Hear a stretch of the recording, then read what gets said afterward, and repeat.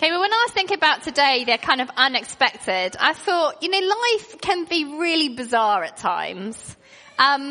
It's full of the unknown and the unexpected. If you go back to yourself as a younger kind of almost child and you were to explain to someone what might happen to you, I wonder how many people would actually believe you. We just don't know what's going to happen. Like the sprouts earlier, they were chocolate. Life can be really surprising, both good and bad. And it's not just us, is it? It's family and friends as well. There are things that perhaps we swore that our family members would never do or would never happen to them, and then maybe they did, and it did. The possibilities are really endless of what might happen. And that makes life both really exciting on one hand and on the other really terrifying. God's methods of dealings with us can sometimes leave us feeling a little bit bewildered. Why would God, for example, command Joshua to take an army and march around a city for a week? It seems really strange. What good could come of maybe allowing Paul and Silas to be arrested and beaten without any cause? Why would he choose Joseph, for example, to save people through servitude and prison? And why, indeed, would he choose to save us by allowing his only son to die? The why question is constantly thrown at God. Why? And if you're a follower of Jesus, you often ask that yourself as well. We can all add our own whys to the list, can't we? Sometimes we get, it's a mystery. God works in mysterious ways. But that just doesn't seem to cut it, actually. For me, I ask, why did God allow me to know him, but I've got family members that seem to be miles away from him? And you'll add your own.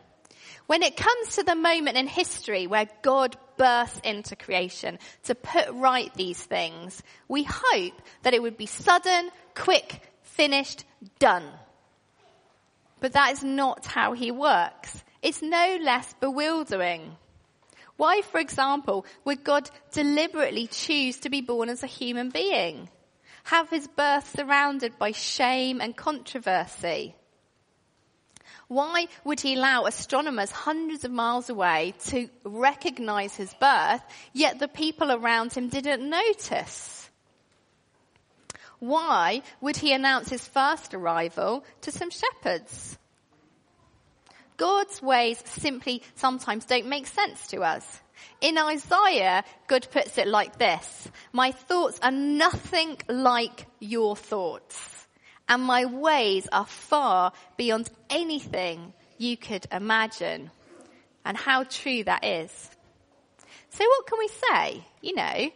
If it's confusing, how does all that he's revealed to us about himself help us? If he's constantly acting in new and unpredictable ways, is God actually someone we can trust?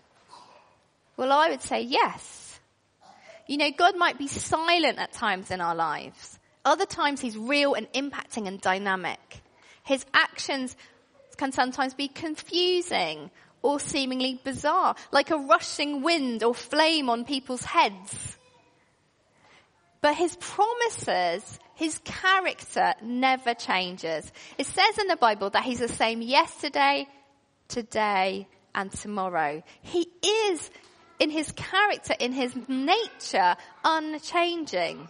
He's revealed that he's merciful, gracious, patient, loving, just, abounding in mercy and truth. He knows the hairs on our heads. He knows the thoughts in our heads. The Bible tells us he collects our tears and he hears it when we cry. He's the one who gave us breath. He's the reason you're sitting in the chair that you're sitting in now. He makes life possible. And when it comes to Jesus' birth, 18 prophecies were fulfilled just at that moment. Some thousands of years old. Yes, confusing, bizarre, but they were fulfilled that day. And those who were looking, the Magi, saw what was happening. Those who were waiting, like Anna the prophet, rejoiced when she saw the Saviour had come.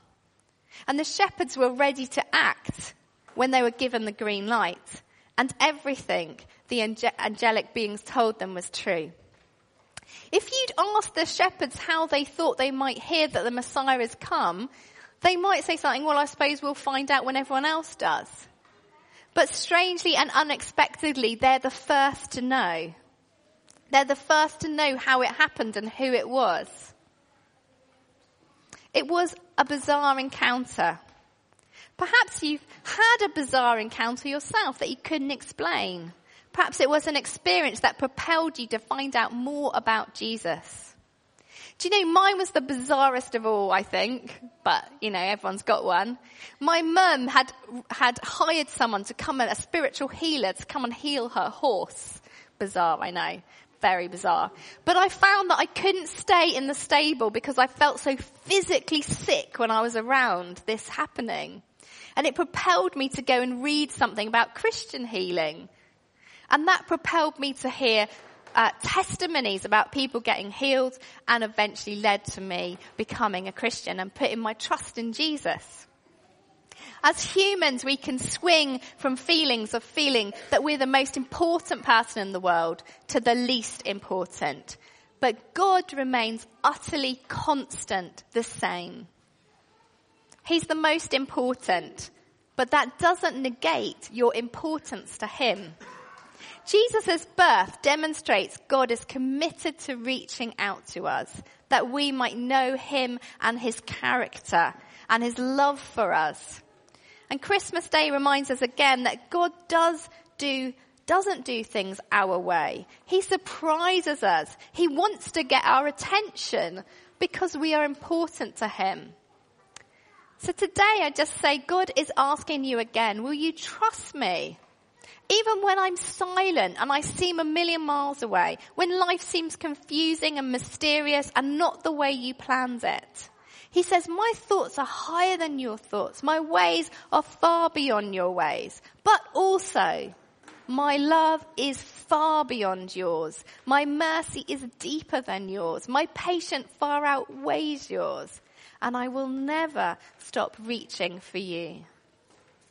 We're going to sing again now together. Hark the herald angels sing, as we remember how those shepherds unexpectedly were told of the Messiah's birth.